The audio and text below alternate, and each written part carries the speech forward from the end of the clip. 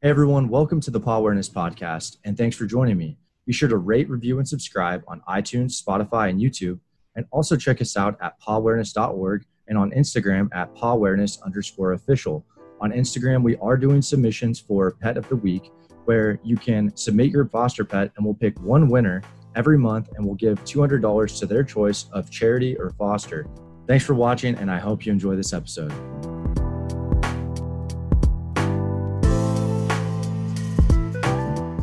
Hey everyone, and welcome to today's episode of the Paw Awareness Podcast. Today I have Amber Van Luken. She is the Executive Director of Ark Valley Humane Society. Thank you so much for coming on. I'm really excited to talk with you. I'm going to go ahead and let her introduce herself and as well as the organization. Hi, Chris. Thanks so much for having me. As Chris said, my name is Amber. I'm the Executive Director at Ark Valley Humane Society. We're located in Buena Vista, Colorado. And we serve a community about the size of 20,000 people, so pretty small, rural. We're in the mountains. And I've been involved with Ark Valley Humane Society for 16 years. And how has being involved with something over the course of, you're approaching 2 decades, what has that looked like since when you started to now? And you can talk about yourself as well. Like, have you always been in the same position? Did you kind of evolve into that position? And then how has the Humane Society changed at Ark Valley? Yeah, well, rewinding back to 2004, I had just moved to the community from New York, and I signed up to become a volunteer at Ark Valley Humane Society. So that's how I started. And at that time, things looked really different. In the building, every single kennel was full. There would even be portable crates stacked up in side rooms and things to accommodate additional animals. And in the summertime, when the animal population was highest, there were even animals turned away at the door for lack of room. And it was overwhelming to experience, just wanting to help every animal and feeling like the staff team was pulled in all directions. And as a volunteer, I would help with rotating the dogs into the yard so that they could spend time working with individual animals to do things like vaccinations and behavioral assessments. And then a few months into that, a position, just an animal care technician position, opened up. And I took that position. And I really wanted to not only be learning how to care for the animals and interact with the public, but make changes. How can we look more to the root of this issue, which is just more animals than an organization can really handle? And for that, I kind of looked back to my volunteerism at another Humane Society while I was in college in New York, and that was Tompkins County SPCA. And at that time, they were really focusing on spay, neuter, and community programs to kind of look more at the root causes of what was causing this animal overpopulation. And so I took on the grant writing, and we got some really good spay and neuter funding to cover expenses for spay neuter programs in the community. And we partnered with local veterinarians. And that over time started to address some of the overpopulation issues in the community. So then I moved into different positions. I was an assistant manager. I was a spay neuter programs manager. I also took some time for my family. I had 2 children and was helping with fundraising and other projects. And so it's kind of been this long process of not only seeing the organization evolve over time, but also the community evolve and expand its capacity to care for more animals in the community, and so less of a burden on the shelter building itself. That's amazing that you talk about your journey like that. And for a community that's 20,000 people in Colorado, I love talking with the different organizations across America and asking just, what are some things that you guys face geographically or in your region that maybe, other places may or may not face? I feel like there's all these geographical obstacles. And what's something that Ark Valley faces in the mountains of Colorado? Yeah, that's a great question. And you're right. Every community is different, and you can't take one shelter model and just transplant it somewhere else. You really have to look at the unique situation. And I feel like partner with and meet the community where they are at. So you kind of have to look at what the culture is around animals and really understand how the community thinks about animals. So a couple of things come to mind. One is that because we are a rural community and many people live in houses that are spread apart, there tends to be dogs that don't grow up with the regular socialization that they might receive if they lived in a city. So like they're not maybe going to a dog park every day, they're not seeing other dogs, and they tend to just have a lack of socialization, and sometimes related to that, discomfort with meeting other dogs or barrier aggression. And so when we see dogs come into the shelter that need to find a new home, sometimes we find that they're quite under socialized with other dogs and sometimes with meeting new people as well. So that's a specific challenge in a rural area that we have used things like dog play groups to work to socialize dogs, and then also creating individual behavior modification plans for animals that really help them to gradually become socialized to people better.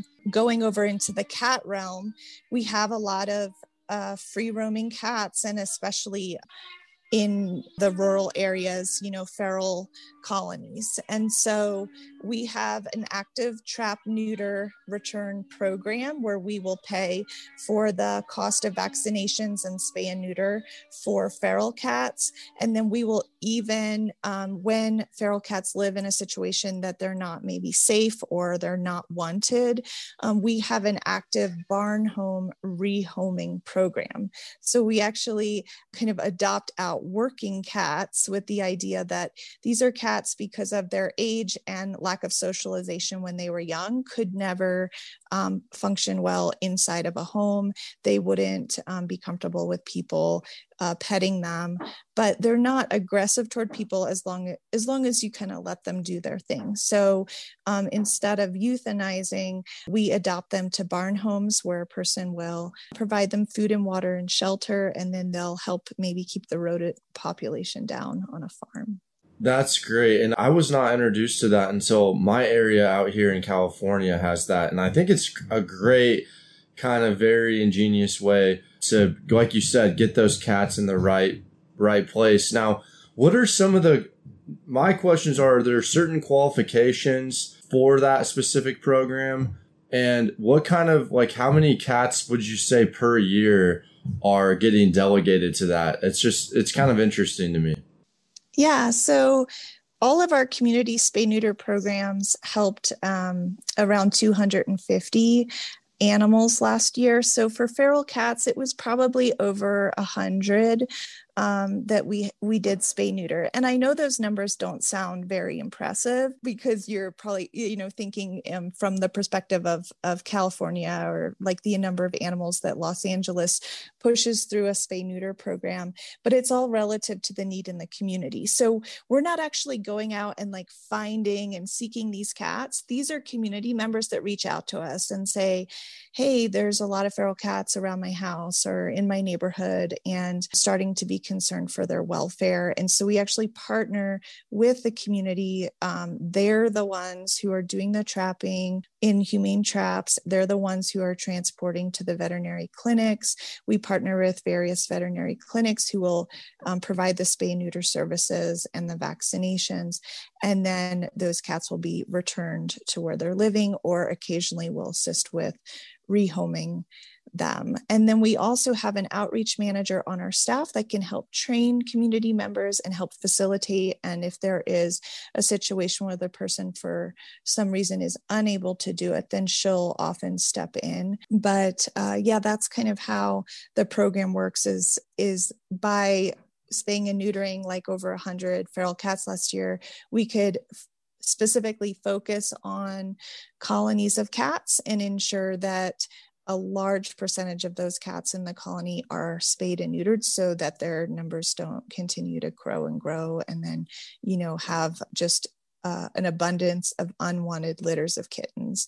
And that's how we know our efforts are making a difference, because over the year, we've continued to see a decline in the number of kittens we receive coming out of these feral colonies.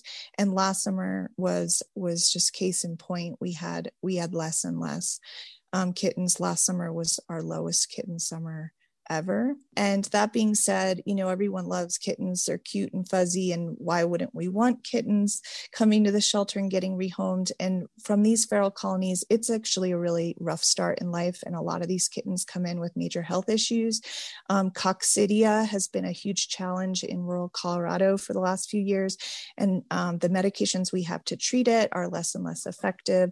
So there's actually an intensive amount of care that goes into saving these kittens, and we rely heavily on foster homes for doing so. That's amazing that the community is, the one reaching out to you about it. And it sounds like, it's a very, very tight community up there. So, and I also wanted to ask too, you briefly touched on 2020, but how did 2020 and the COVID directly impact, like what kind of impact did you see in Ark Valley, like Humane Society? What was that like? Yeah, it was a really incredible year to experience from the perspective of animal welfare.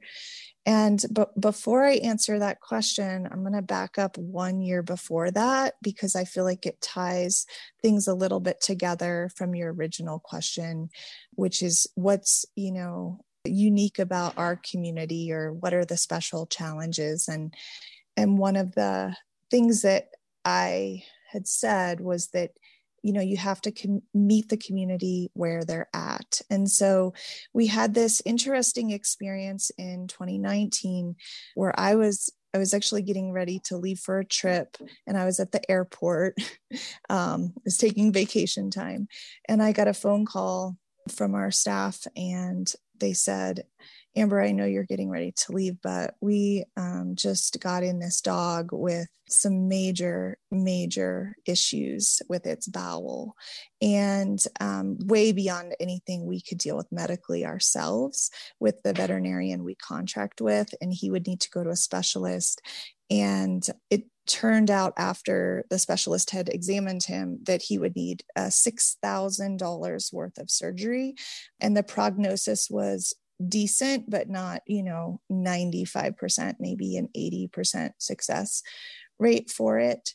And I sat there and I was like, oh my goodness, are we going to spend $6,000 on saving one dog? Like, what would the community think about this? Like, would they be mad at us? Would they be excited to do this?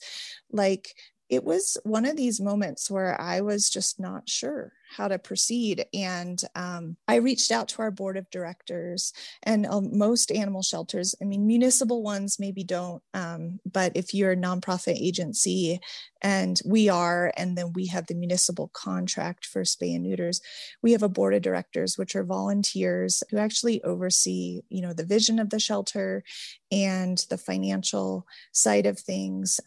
And they're my bosses. And I reached out to them, and I look at them as stakeholders in the community, right? These are people that really have their pulse on where our community is at, more than maybe I would or my staff would, because we kind of live in this or work in this bubble of sheltering. And I said, what feels right to you? What feels right in your heart? Should we go for this? And it was so interesting, because the resounding answer was, yeah, let's go for this surgery. And at the same time, I said, let's make a big story of it. Let's put it out there in the community. Let's fundraise for this dog. And if the community says, you know what, this is ridiculous. An animal shelter is spending much money on one dog. It's a waste of our time and money. At least we'd learn that, right? But maybe there's a chance that the community would have the opposite response, and we could learn that about our community and really expand as an organization that can do more for individual animals.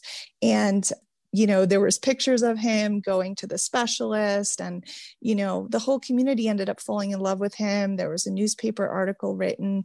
And by the time I got home from my trip 2 weeks later, we had raised over $8,000 in support of this one dog. And so that was like, okay, I need to not be stuck in the past. I need to think, wow, we are as a community evolving to really raising that bar and doing so much for each individual animal that comes through our doors. And so then to answer your question about 2020, before the pandemic, we were still functioning what I would call as like a traditional animal shelter. So we had an office, we had office hours, we had kennels that the animals were housed in. Yes, we had a foster program, but it was relatively small and really just helped us with very special cases. And the services we provided were lost and found and adoptions, right? Or people could relinquish their animals. So very just traditional animal sheltering. And the building was noisy. You'd sit in your office and you'd hear a lot of dogs barking. There was a lot of people coming through. There was this army of volunteers that would come in to help with cleaning, to help with walking the dogs, to help with socializing the cats. And so it felt like, wow, there's just so much work to do. And there's always so much cleaning to do and always so much laundry to do. And, you'd finish one day and it would just start over. And then the pandemic happened, and there was this really strong push for everyone to, stay at home and not even come into work and interact with each other if at all possible. And so not only did we want to comply with that, but you realize how the pandemic worked is it put everyone in their homes, right? Everyone was suddenly at home. And so we reached out to the community at large and said, we need your help. We're trying to clear the shelter of animals so that everybody can be safe at home. And within a matter of days, probably it was no more than 3 or 4 days, the entire shelter was empty. There were 0 animals in the building. And like I said, I'd been involved or worked there over a period of 16 years. And to suddenly be like, what? There's no animals in the building. This is possible. Our community will do this. And with no notice was just such an inspiring and profound moment for us. And then we said, well, let's keep this momentum going, right? What do we need to do to retrain ourselves and reorganize our operations so that we can keep animals out of the building? And what that looked like was us really thinking of, instead of our staff members being animal care technicians who spent half their day feeding, rotating, cleaning kennels, they shifted gears and we did a retraining so that they could become caseworkers. So when an animal came into the building, a specific staff member was assigned to that animal. And then that animal would receive its vaccinations, its medical evaluation, and a behavioral evaluation that allowed us to match that animal up with a potential foster home. And then that staff member coordinated with that foster person. So maybe there wasn't a foster lined up and we would almost have to market, say like, we're looking for a foster for this animal. And then that staff member would train that person to become a foster for the organization, would do a home inspection, which is required by PACFA, which is the governing and licensing body for animal shelters in Colorado, and then would be the point of contact for that foster foster person while that animal was in the foster home, would be the person that would learn about the animal, ask questions, receive photographs, receive video, would be the person to market that animal, and then be the initial point of contact for people wanting to adopt that animal once that animal became available for adoption. So, can counsel. So here we are really shifting the way that we oversee the process of receiving animals, learning about those animals, making them available for adoption, and then counseling those adoptions. And what we found in this process was we learned so much more about the animal than we ever could when that animal would have been in the shelter environment. Because, we all know this intuitively, that animals in a shelter environment are not the happiest they can be, and they're not in a setting that would cause them to act in ways that they would normally act in a home environment. So we all know intuitively that an animal is going to be happier in a foster home. But the pandemic allowed us to actually experience this for all the animals in our care, not just special cases. And that took a lot of figuring out how to retrain, figuring out how to reorganize our staff responsibilities, but it worked well. And what we realized is the workload was cut down because we weren't spending half of our day cleaning. So then our staff was a lot happier. Like our wellness, we had a lot more personal wellness amongst our staff, and our staff could then invest more of their energy and time into these individual animals and their relationship with the foster parents. They could work from home more. So we now have 2 cohorts. Our staff team is 8 people, and we're divided into 2 cohorts. So we actually only have half the normal staff in the building at any time now.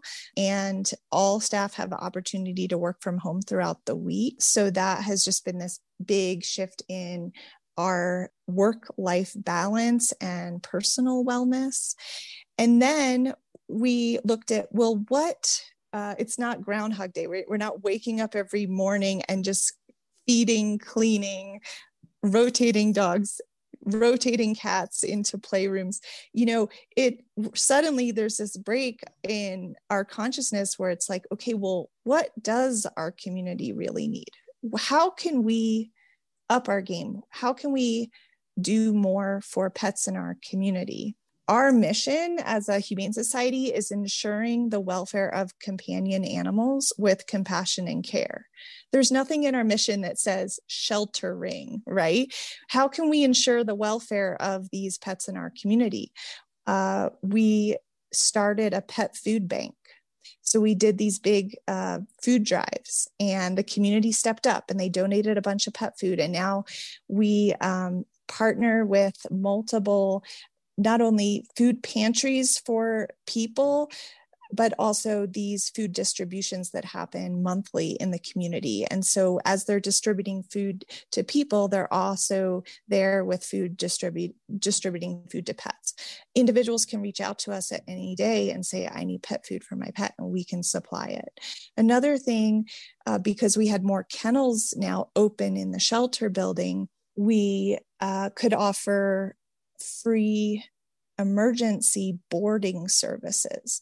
So if somebody was suddenly experiencing housing instability issues, or maybe a family member is hospitalized, pet owner has something come up, some sort of crisis in their life, previously they might be in a really difficult situation and decide they need to relinquish the pet. Well, now we're able to provide boarding for that animal, and we can't do that indefinitely because that's not what's best for the animal, but we can do it for a period of a few weeks while the person gets their situation in order and then can return the pet to the home.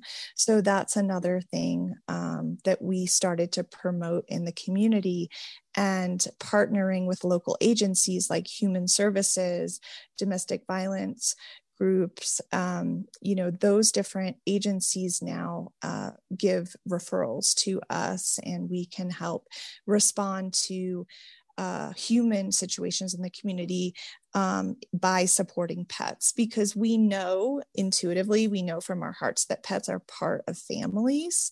And if we just work in a silo and we think of pets as a separate issue, that's not a holistic perspective. That's not looking at the reality that these pets are part of families, and these families are in crisis. What can we do to support the pet side of that in coordination with the other agencies to ultimately keep pets and people together? So that's been an exciting development. Additionally, this all comes under the heading of pet retention programs. This is something there's more and more information about out there in animal welfare. But another example of that is somebody that's struggling with behavioral issues that their pet is exhibiting in the home. And that might be a reason for the pet to be relinquished. Well, we have a gal on our staff who is a certified dog trainer, and she is available to the community to answer questions and help problem solve and provide behavioral support, and help them make a decision whether relinquishment is probably the best option, or are there ways we can support this animal in the home? Can we provide some training tools? Can we provide maybe a crate for the animal, or help with separation anxiety issues, so that we're not looking at how many animals are coming into the shelter anymore, but we're actually counting the number of animals we're helping.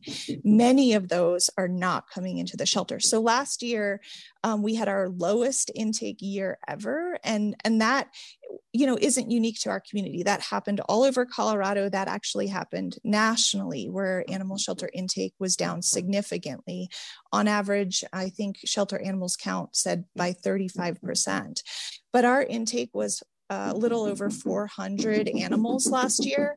And then the number of animals helped in our community was over 1,200. So there's this big, number of animals that we're able to assist through spay-neuter services, through our food bank programs, through those kind of services like emergency boarding, that we don't count as shelter intakes, but we are supporting those pets that are in our community and helping pets stay with their people. That's so cool to hear about all of those creative approaches you guys are taking to, I feel like, fight so many different battles in the, that you're facing. And it sounds like too, you made the best of COVID. And I thought that was cool too, how you mentioned, carrying that momentum forward, not just stopping there. It's like, okay, how can we kind of keep that going? And it's really cool, the connection you guys have with your community, how deep seated that is. And I think a lesson too is with the other organizations you guys are partnered with, partnerships are huge, and just being that staple is great. And I think you guys are a great example of everything a humane society should be doing. So that's fantastic. And what do you see as, you guys have definitely a lot of momentum going for you in 2021. What are some things that you're excited for about this year that maybe you're working on, or the direction you guys are going? What are some things that you see there? Yeah, absolutely. And that's such a great question, because we always want to be looking forward and thinking about expanding and doing more. We created a new position for one of our staff members with the title of transfer coordinator. And the idea there, because we always used to transfer in animals from time to time when we had space available, but that was from just neighboring communities. And what we've seen in Colorado overall is the need to transfer in between neighboring communities is becoming less and less. And there's a greater need to consider establishing partnerships farther away that can make a meaningful impact on the community of origin for these animals. So the last thing we want to do is to, reach out and just transfer in random animals that might have health issues, that might have behavioral issues, and not really understanding the impact we're having on the communities we're transferring in from. And especially if we're crossing state lines to do that. And so we really want to start this position by doing a lot of research. And the idea is having really meaningful partnerships with maybe just 2 or 3 different organizations that we can receive animals from, but then how can we give back to those communities? Can we support them with spay-neuter efforts in their communities to kind of look more at the root causes of those issues? Can we provide them with testing and medications so that we can ensure the animals are well before they get transferred to us? Those sorts of things, because we ultimately want to ensure that we have adoptable animals for our community to adopt. And if they're coming less and less from our community and from Colorado, we want to be doing that in a responsible way. So that is one of the new frontiers for us, is establishing new transfer partnerships. Another thing is to grow our behavioral program. So we now have a behavior and enrichment coordinator, and that person wants to work to not only focus on what more can we do for the most behaviorally challenged animals in our care, but how can we support the community more? And that may look like offering dog training classes or even cat classes through the Humane Society, so that we're providing more of a safety net for animals that are in the community or animals that we adopt into the community. So yeah, we're going to focus on behavior. We're going to focus on transfers. And then another thing we are going to focus on is the homelessness issue in our community. There are homeless people that sleep in the cold on the streets. And we do have a homeless shelter in town. It's small. There are services available. However, because of mental health issues and other challenges that many of these people face, there isn't just an easy solution. The idea is to continue our partnerships and make them stronger and stronger with the different agencies, with the police department, with human services, with mental health services, with the housing authority, with public health, so that we can have better awareness and be more of an active partner in the homelessness issue in our community. Because as many people know, it's not uncommon to see someone that's homeless that also has a pet living with them.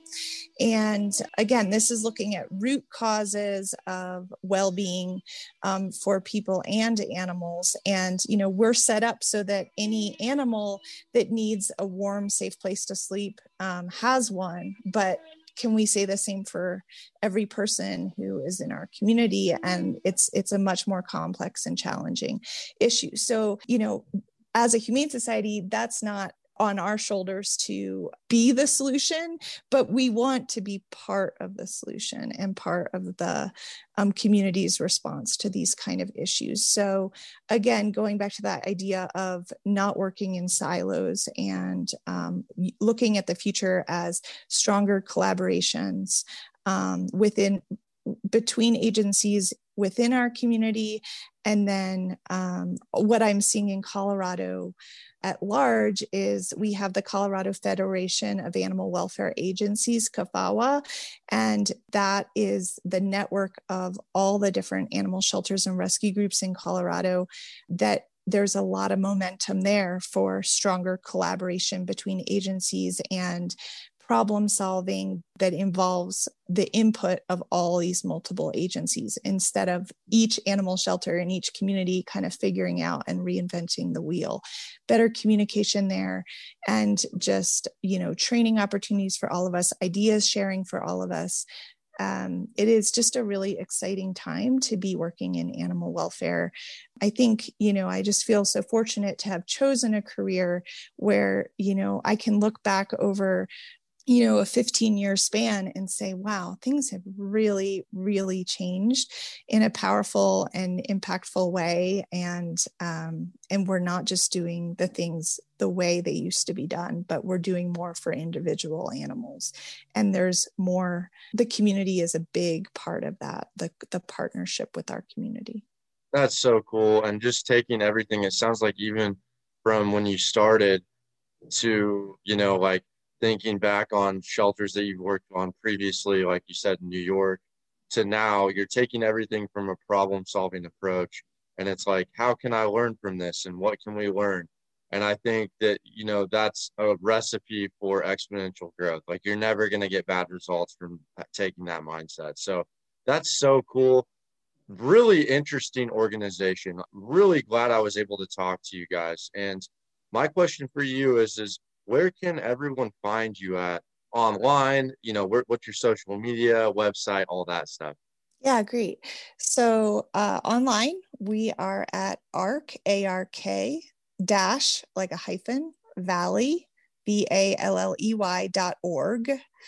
And we're also Ark Valley Humane Society on Facebook. We are on Instagram as well. So please look us up. We have all our different programs listed there.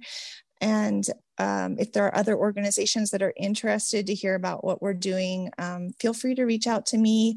I can put you in touch with various staff members that are working on specific projects. And we're all about idea sharing and even sharing our documents and things like that, our SOPs, whatever people are interested in, because that's how we all learn and expand, is by being very open and transparent with what we're doing, so we all don't have to spend our precious time reinventing the wheel, but can really stand on each other's shoulders and backs and do more for the animals in the community. And I just want to say how excited I am to be leading an organization that is now really embracing the foster-based model.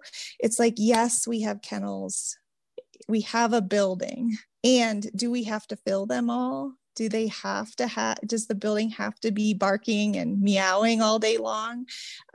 No. These animals can be in foster homes. And if we can continue with a foster-based model, it means that the building becomes the place for animals to be received. And those really special cases, behavioral and medical, can be focused on. And we can offer like training classes and just this whole idea of reinventing the space instead of the space controlling what we do or what we're supposed to do with the animals. So yeah, just a really exciting time. And we are hopeful for 2021 that we can stay a foster-based model and grow the community support programs. What a cool story, and couldn't agree more, by sharing the information here, in essence, saving animals' lives. Yeah, Amber, seriously, thank you so much. All the social medias and whatnot will be in the description below on whatever medium you're listening on. But once again, Amber, thank you so much for coming on. Really, really great talk. Thanks so much for having me, Chris. It was great to meet you.